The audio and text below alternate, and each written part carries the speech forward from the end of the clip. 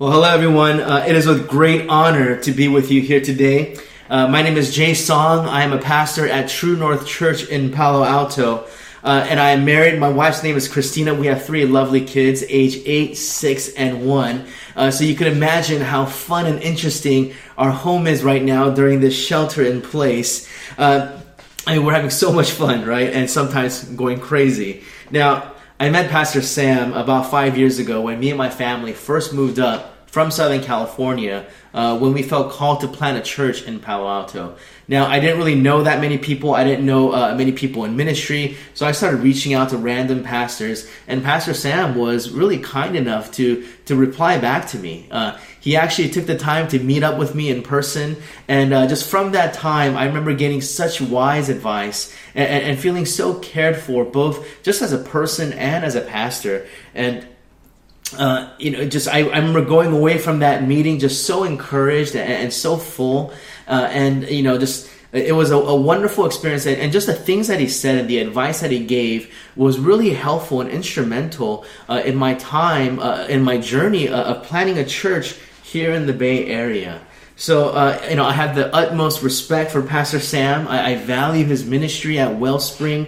I value our friendship. And so it is with great honor that I can be here today with all of you at Wellspring to share with you the Word of God. Now, I know that my personal preference is that we could be meet in person without this virus. But because of the situation, it is that we're going to be doing this virtually. But I know and I have complete confidence that by the power of the Holy Spirit that we would all be blessed and encouraged today. Now, today I'm going to be going over one of my favorite stories in the Bible, both Old Testament and New Testament. It is the story of Ruth. And since we'll be jumping right in the middle of this passage, I'm going to do a quick recap and a quick summary of what's happened from Ruth chapter 1 and chapter 2. Now, the book of Ruth begins just really hitting the ground running. Right away in the opening chapter, we find out that there is a great famine in the land of Bethlehem in Judah. So because of this, Naomi and her husband decide to leave Bethlehem and go into the Gentile nation of Moab. So Naomi and her husband Elimelech, they flee Bethlehem and they start their lives in a foreign land in Moab. And there they have 2 sons, and their sons get married to Gentile women, Ruth and Orpah. Now, right after the introduction of this passage, everything just happens. Everything just falls into place. And it says that Naomi, her husband dies, and then her 2 sons die. Now Naomi, who had gone out of Bethlehem with the full family, now finds herself in the country of Moab in a foreign land with no husband and no sons, and 2 barren daughter-in-laws in Orpah and Ruth. So because of the hopelessness and the desperate situation that Naomi finds herself, she decides to go back to the city of Bethlehem, to her hometown. On the way there, she stops, she looks at her 2 daughter-in-laws, and she says, "Go back to your own country. You guys are young enough, start over, get remarried, start a family. There is no rest, there is no peace, there is no hope if you stay with me."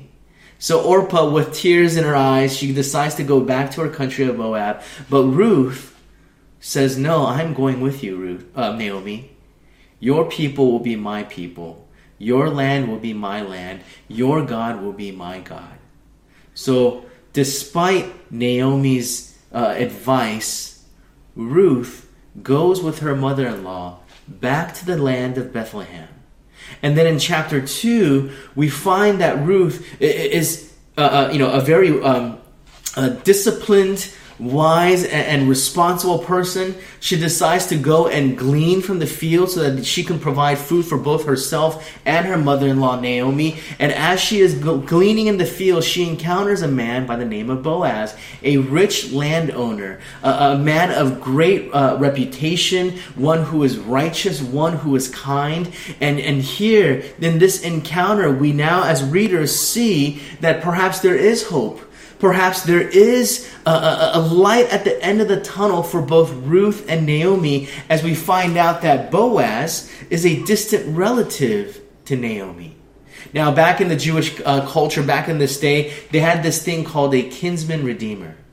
Basically, if you find yourself as a widow, then a distant relative or a near relative, any male relative, was required to become their kinsman redeemer, that he would take them in as his wife, to treat them as part of the family.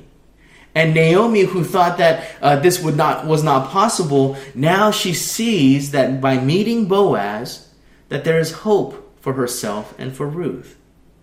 And we find ourselves in chapter 3 as Naomi's plans and plotting starts to quicken, and as we get right into the meaty and juiciest part of this passage. So I'm going to read for us Ruth chapter 3, starting from verse 1 to the end of the passage. I'm going to be reading from the English Standard Version. If you have your Bibles, you guys can open it and follow along. We will be referring back to it throughout the sermon, but we will go over and read chapter 3, verse 1 through 18. This is the reading of God's Word. It says this. Then Naomi, her mother-in-law, said to her, "My daughter, should I not seek rest for you, that it may be well with you? Is not Boaz our relative, with whose young women you were? See, he is winnowing barley tonight at the threshing floor.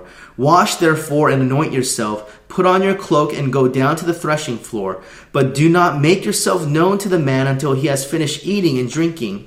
But when he lies down, observe the place where he lies. Then go and uncover his feet and lie down, and he will tell you what to do." And she replied, "All that you say, I will do." So when she went down to the threshing floor and did just as her mother-in-law had commanded her, and when Boaz had eaten and drunk, and his heart was merry, he went to lie down at the end of the heap of grain. Then she came softly and uncovered his feet and lay down. At midnight the man was startled and turned over, and behold, a woman lay at his feet. He said, "Who are you?" And she answered, "I am Ruth, your servant. Spread your wings over your servant, for you are a redeemer." And he said, "May you be blessed by the Lord, my daughter. You have made this last kindness greater than the first, in that you have not gone after young men, whether poor or rich. And now, my daughter, do not fear. I will do for you all that you ask, for all my fellow townsmen know that you are a worthy woman.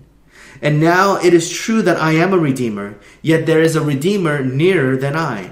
Remain tonight, and in the morning, Remain tonight, and in the morning, if he will redeem you, good, let him do it. But if he is not willing to redeem you, then as the Lord lives, I will redeem you. Lie down until morning." Verse 14. So she lay at his feet until the morning, but arose before one could recognize another. And he said, "Let it not be known that the woman came to the threshing floor." And he said, "Bring the garment you are wearing and hold it out." So she held it, and he measured out 6 measures of barley and put it on her. Then she went into the city, and when she came out to her mother-in-law, she said, "How did you fare, my daughter?" Then she told him all that the man had done for her, saying, "These 6 measures of barley he gave to me, for he said to me, 'You must not go back empty-handed to your mother-in-law.'" She replied, "Wait, my daughter, until you learn how the matter turns out, for the man will not rest, but will settle the matter today." Now, as we have read chapter 3, I want to be able to give you a preview of the points I'll be going over. The 3 points I'll be going over today is this. Point 1 is that we're going to be talking about the rest that we seek. Point 2, we're going to talk about the risk that we take. And point 3, we're going to talk about the redemption made complete. So before we begin, please join with me in this word of prayer as we ask God to bless this time. Let's pray. Heavenly Father, we thank you so much for the fact that we can come together and gather, even though it's virtually, together as a church to worship you, to be fed by you, and to learn more about who you are and your grace in our lives. God, I ask that you would be able to really give us the heart to hear and the wisdom to understand your words here in chapter 3 of Ruth. And may we be blessed and encouraged by the gospel of Jesus Christ. In Jesus' name we pray. Amen. Now, the first point that I'll be talking about is the rest we seek. Now, before in chapter 1 and chapter 2, what we find is Naomi, she is really in a state of trauma and depression. She has really no hope in life. But in the beginning of chapter 3, what we see is a different Naomi. This Naomi comes to life, right? So in verse 1 it says, "Then Naomi, her mother-in-law, said to her, 'My daughter, should I not seek rest for you, that it may be well with you? Now, the word rest is speaking of a peace and tranquility that women in that time were looking for in the arms of a loving husband. See, we're talking about a time when women were considered second, third class citizens, and their worth was determined by who they were married to. And because of the times that they were living in, having a strong, able man to support and provide for them was absolutely imperative for a woman of that time to seek or to find peace and rest in their lives. So now here Naomi states that fact that she should seek rest for Ruth.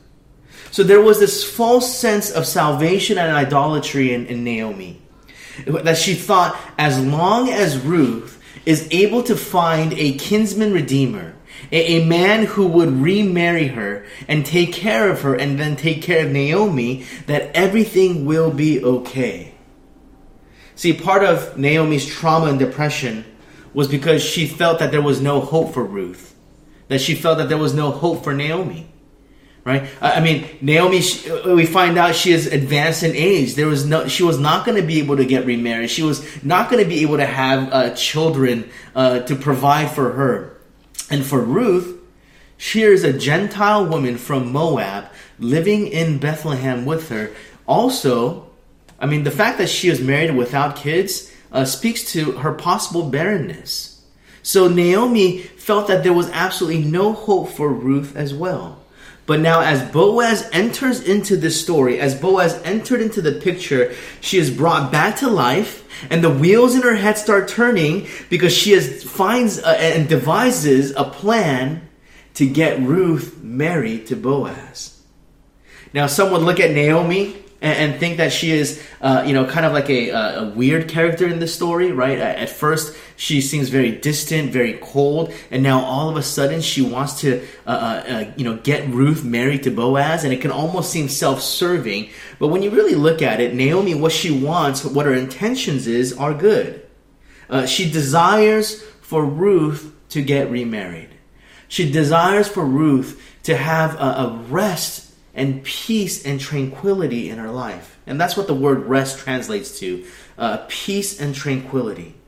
In the same way, I believe that for some of us, some of the most energizing and revitalizing times in our lives is when we become passionate, not to just seek our own rest, but when we become passionate to seek rest and to help others find peace. Our ability to get out of the pits of our own self-loathing and idleness is sometimes tied to our willingness to stand up and help others. Now, but what we see in Naomi, even though now she is getting up and becoming more active, is that even with all the good intentions that she has, that she goes about it in the wrong way. Now, here's the thing. Naomi in chapter 3, verse 1 through 5, she's basically giving dating advice to Ruth, right? Naomi is basically trying to teach her how to snatch up Boaz. And here's the thing, right? You know, when it comes to dating, there's the friendship method, which is the best method. It's the least threatening. But it's also, there's the risk of being stuck in the friend zone. You can become too much of a friend. There's the ninja method, right? This is the best method to save face. It's to go incognito. It's to make it seem like you don't really like the person. And then, if things don't work out, then, hey, it's okay. No one ever knew, right? There's the guns blazing method where you just kind of go in, scorch earth. You just go in and suicide bomber mission it. And then there's the worst way, which is the creepy method, right? No one wants to do the creepy method. This is where you creep out the person that you're interested in, whether by being too stalkerish or too clingy. And here's the thing. The advice that Naomi gives, if we kind of see it in our cultural perspective, Naomi is telling Ruth to use the creepy method. She says, Boaz will be winnowing barley tonight. And when he falls asleep, to go, and when he goes to protect his harvest, and when he falls asleep, go sneak into where he is, lay at his feet. And here's the thing, when you actually read chapter 3 in the cultural lens of what these Jewish people understood it, verse 2 through 4 is filled with very risque innuendos. This is not a rated G story that you find on Disney Plus. This is a very adult story that we're reading. See, when it says in verse 3 to therefore wash and anoint yourself, this is a tradition and protocol that young women follow the night before the wedding to prepare themselves for the consummation of their wedding. So by Naomi telling Ruth to go wash and anoint yourself, what she's implying to Ruth is, hey, get ready to do the dirty deed with Boaz. Get ready to lay with him and sleep with him, right? It's basically like, in our context, it's like showing up to your first coffee meets bagel date in your wedding dress, right? And then when it says to uncover his feet and lie down, the author is speaking again in innuendo. See, the word feet is oftentimes code word for genitals back in this time. So the phrase to go lie down, which is also a euphemism for sex, right? To go lie down and uncover his feet, what the reader automatically knows, if you're from this culture, is what Naomi is telling Ruth is, hey, go lie down, take off all his clothes, and be with him. So when you take it literally, we read it as just lay down, move the sheets from Boaz's feet, and then just fall asleep by his feet. But when you read in between the lines, what Naomi is suggesting to Ruth is something absolutely risque. It should be rated R, maybe rated NC-17. But not only that, Naomi told her to go in after Boaz got drunk. Now, if you are an Israelite during this time, and if you are a good Jew, when you read about the people of Moab, you should automatically be transported to Genesis chapter 19, which is the beginning of the people of Moab. Now, in Genesis chapter 19, verse 30, we see the origin of the people of Moab, and this is what it says. Genesis chapter 19, verse 30 says, Now Lot went up out of Zor and lived in the hills with his 2 daughters, for he was afraid to live in Zor.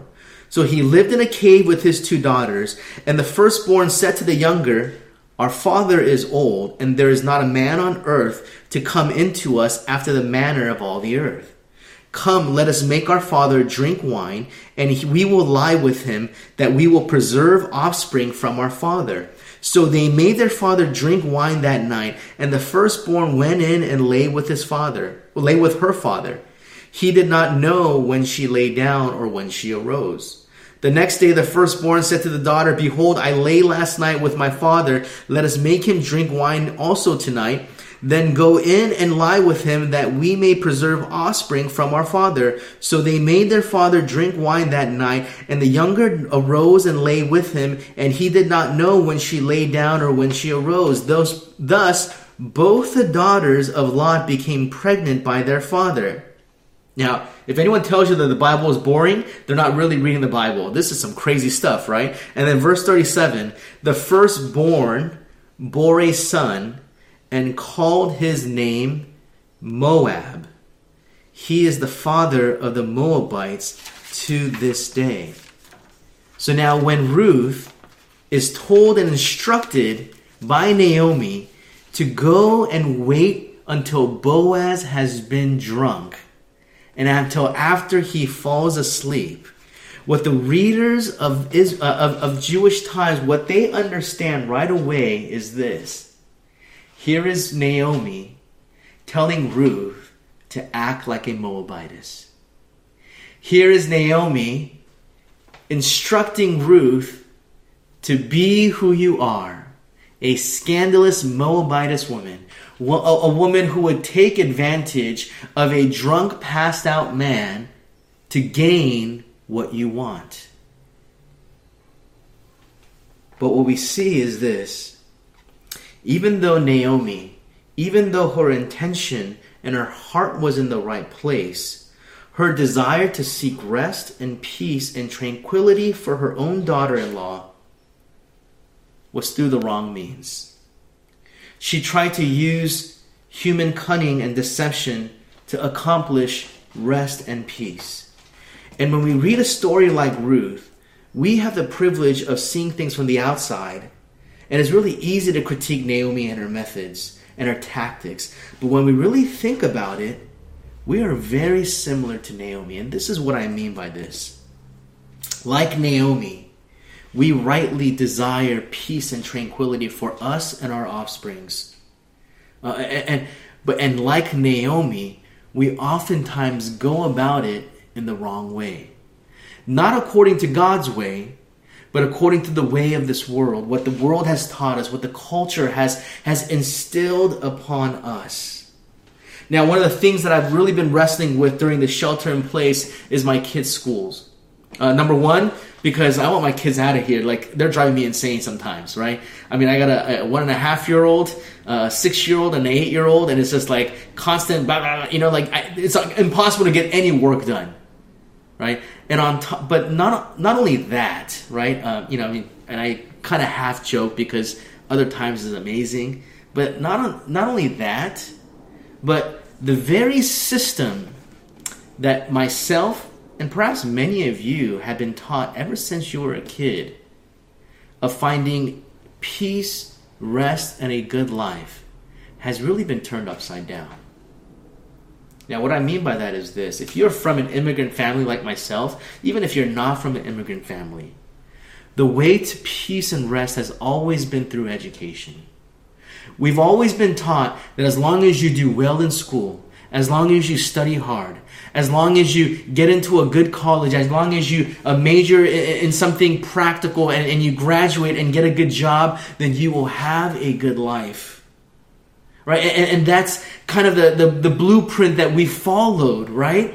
We have kids of our own and we say we'll never be like our parents, but once our kids grow up, then we find tutors for them. We get them into extracurricular activities. We put them in sports, and like the sports that are going to get them into Ivy Leagues, right? Like fencing or a crew, or like lacrosse, or field hockey. We get them into Kumon or SAT schools. We do everything that we can, hoping that they will have a peaceful and restful life.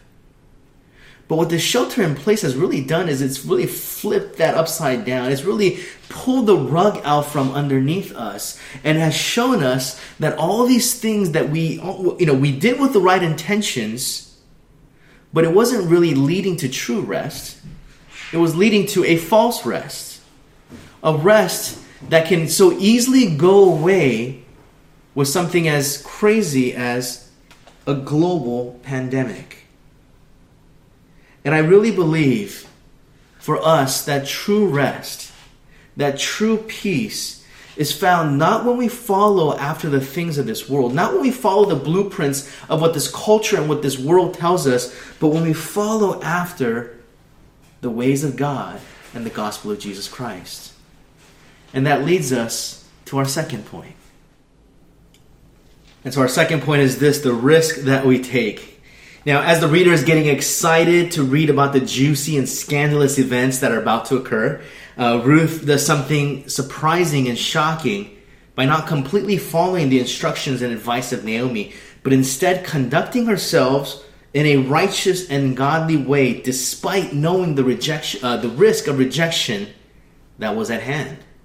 Now, after Boaz drank a little too much wine, he falls asleep in the midst of his harvest. Just as Naomi had instructed her, Ruth then goes and uncovers the feet of Boaz and lays at his feet.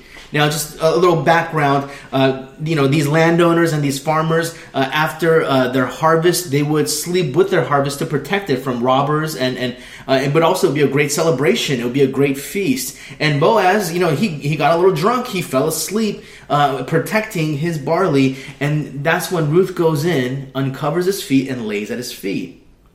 But unlike the innuendos mentioned before, that's all that Ruth does. Naomi was planning to minimize the risk and maximize the outcome, for she knew that Boaz was a man of honor, so that she knew if Boaz had found himself in a compromising situation where he found himself consummating with Ruth, that he would do the right thing and marry her. And that's what Naomi was trying to do. She was trying to force the issue. But instead, Ruth, who in chapter 3 is not referred to as a Moabitess anymore, decides that the risk and the outcome of conducting herself in a godly way was worth it and right. So when Ruth does things according to God's way, it wasn't that she was acting at a moral superiority. It's not because she thought she was better than Naomi or better than the people around her. Rather, it was because she had faith and trust that God would be able to provide the ultimate rest in her life. And here's the thing, even though God is rarely mentioned, barely mentioned throughout the book of Ruth, we see his presence and we see his activity is clear and present. So not only does Ruth risk losing Boaz as her redeemer by not following Naomi's plan, but Boaz also risks his reputation by continuing to engage with this Moabitess widow. And he could have easily dismissed her. He could have taken advantage of her and sent her away, which was many times things that the characters in the Bible did. He could have just said, you know what, forget you. You're a Gentile. I have nothing to do with you.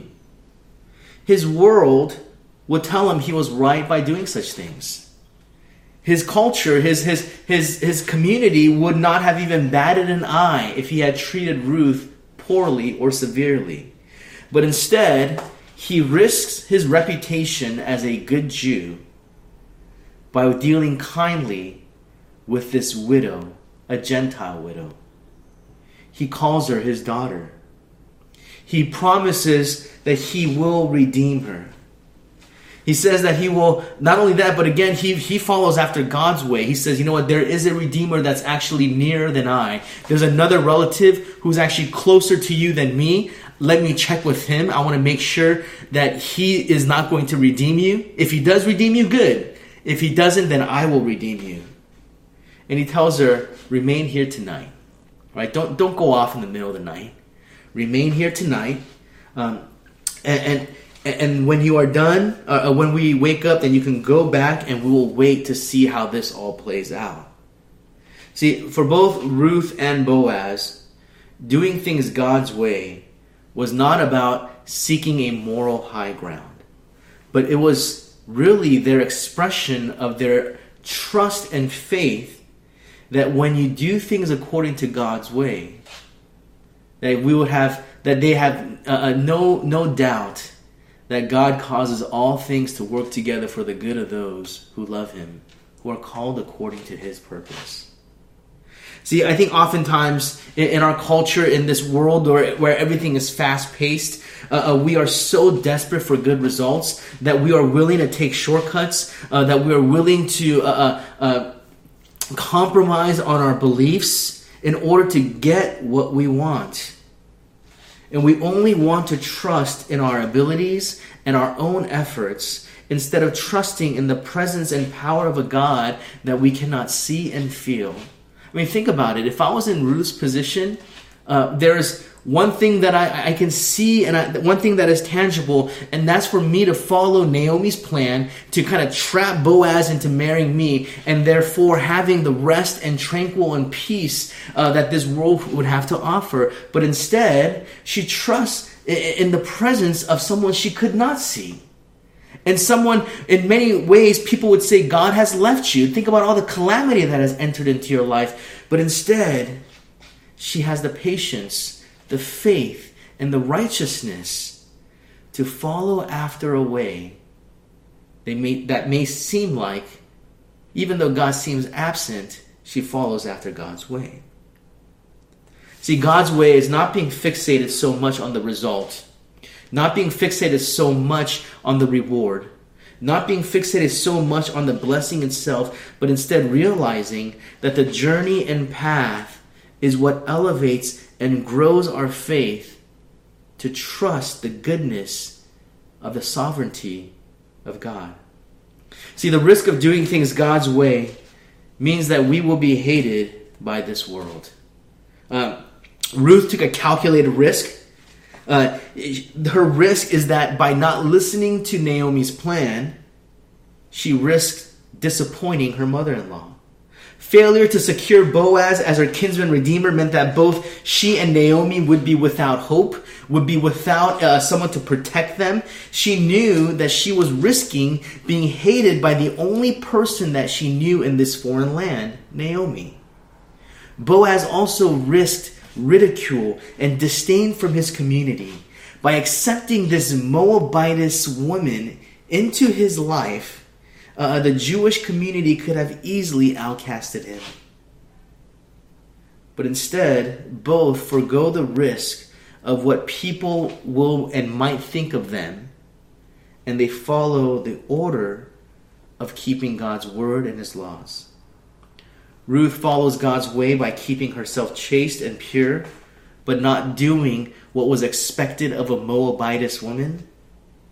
Boaz follows God's law by becoming Ruth's kinsman redeemer, but he also isn't hasty about it. He knows that there's someone else ahead of him in line, so he says, I'm going to go check with him first. And what that means for us as Christians is this. When we follow God's way and when we desire to live our lives according to the laws and word of God, it means that we will risk being hated by both sides or every side of this world. I mean, Jesus was very clear. If the world hates me, then they will also hate you. And I think and this is especially pertinent in our time where things are so divisive and things are so polarizing. And I think a lot of times as Christians, we think that we have to pick a side. But the reality is that the gospel ethics and the word of God is neither conservative nor liberal. It's neither red nor blue. If we really follow after God's way, then both sides will disdain us. Both sides will ridicule us. Both sides will mock us. And I think a lot of times we are trying so hard to pick a side and to see which side we want to align ourselves with, instead of saying we will align ourselves with God and Jesus and the gospel. The reality is, as a Christian, we are neither Democrat, we are neither Republican, we are neither conservative, we are neither liberal.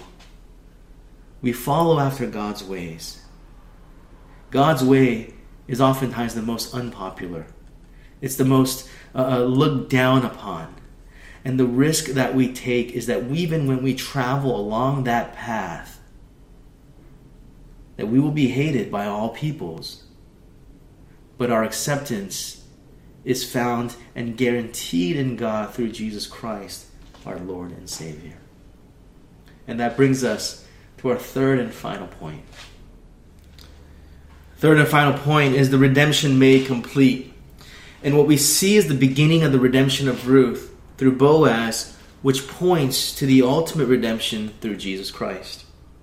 See, not like the love stories that we are used to, what we see here in Ruth is something very different. Right? Boaz sends her away with 6 measures of barley, which is equivalent to 80 pounds of weight. See, a lot of times when I picture this story of Ruth, I always imagine it being played in the movie theater, and I would imagine Boaz being played by like a strong, handsome man, someone like George Clooney or The Rock or Jason Momoa or John Cho, and Ruth being played by an attractive leading Hollywood actress like Kate Winslet or Halle Berry or Natalie Portman or Lucy Liu. And just a little shout out to myself for that very inclusive list that I gave out there right now. And here's the thing, because we are taught at a very young age, and it's also very innate in us to judge things at a surface level. So a lot of times these main characters that we read about in the stories here in the Bible, we always imagine them to be very attractive and well put together people. But when we read this story and when we really look into the details of what's going on, it's quite the opposite. See, in verse 10, Boaz says, "You have made this last kindness greater than the first, in that you have not gone after young men." See, Boaz is older. And I'm not talking about like attractive older George Clooney. He's probably like really old, like a geezer, like a grandpa, like Jack Nicklaus now, or all the people in that new mobster movie, with Robert De Niro and Joe Pesci and all those guys. I forget what the movie was called, but he was really old, the type of old man that women do not want to be with. Why? Because they are close to death.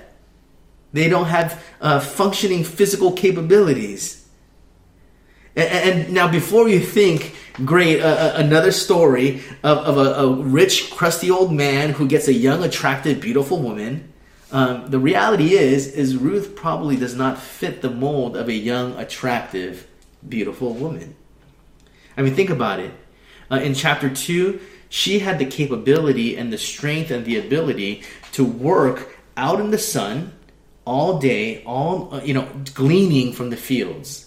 Now, not to say that if you're able to do that, you're unattractive, but if you do that day in and day out, then you get beaten by the sun, and you get tired out, right? She probably wasn't someone who was able to take care of herself.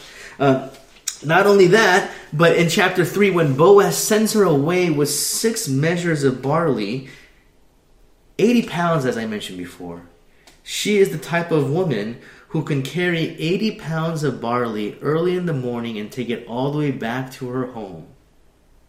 What that tells me is that she's probably built more like a linebacker than a cheerleader. And the idea of beauty would be very different from what we think about today. See, the reality is this. When Boaz gives Ruth 6 measures of barley, it is a very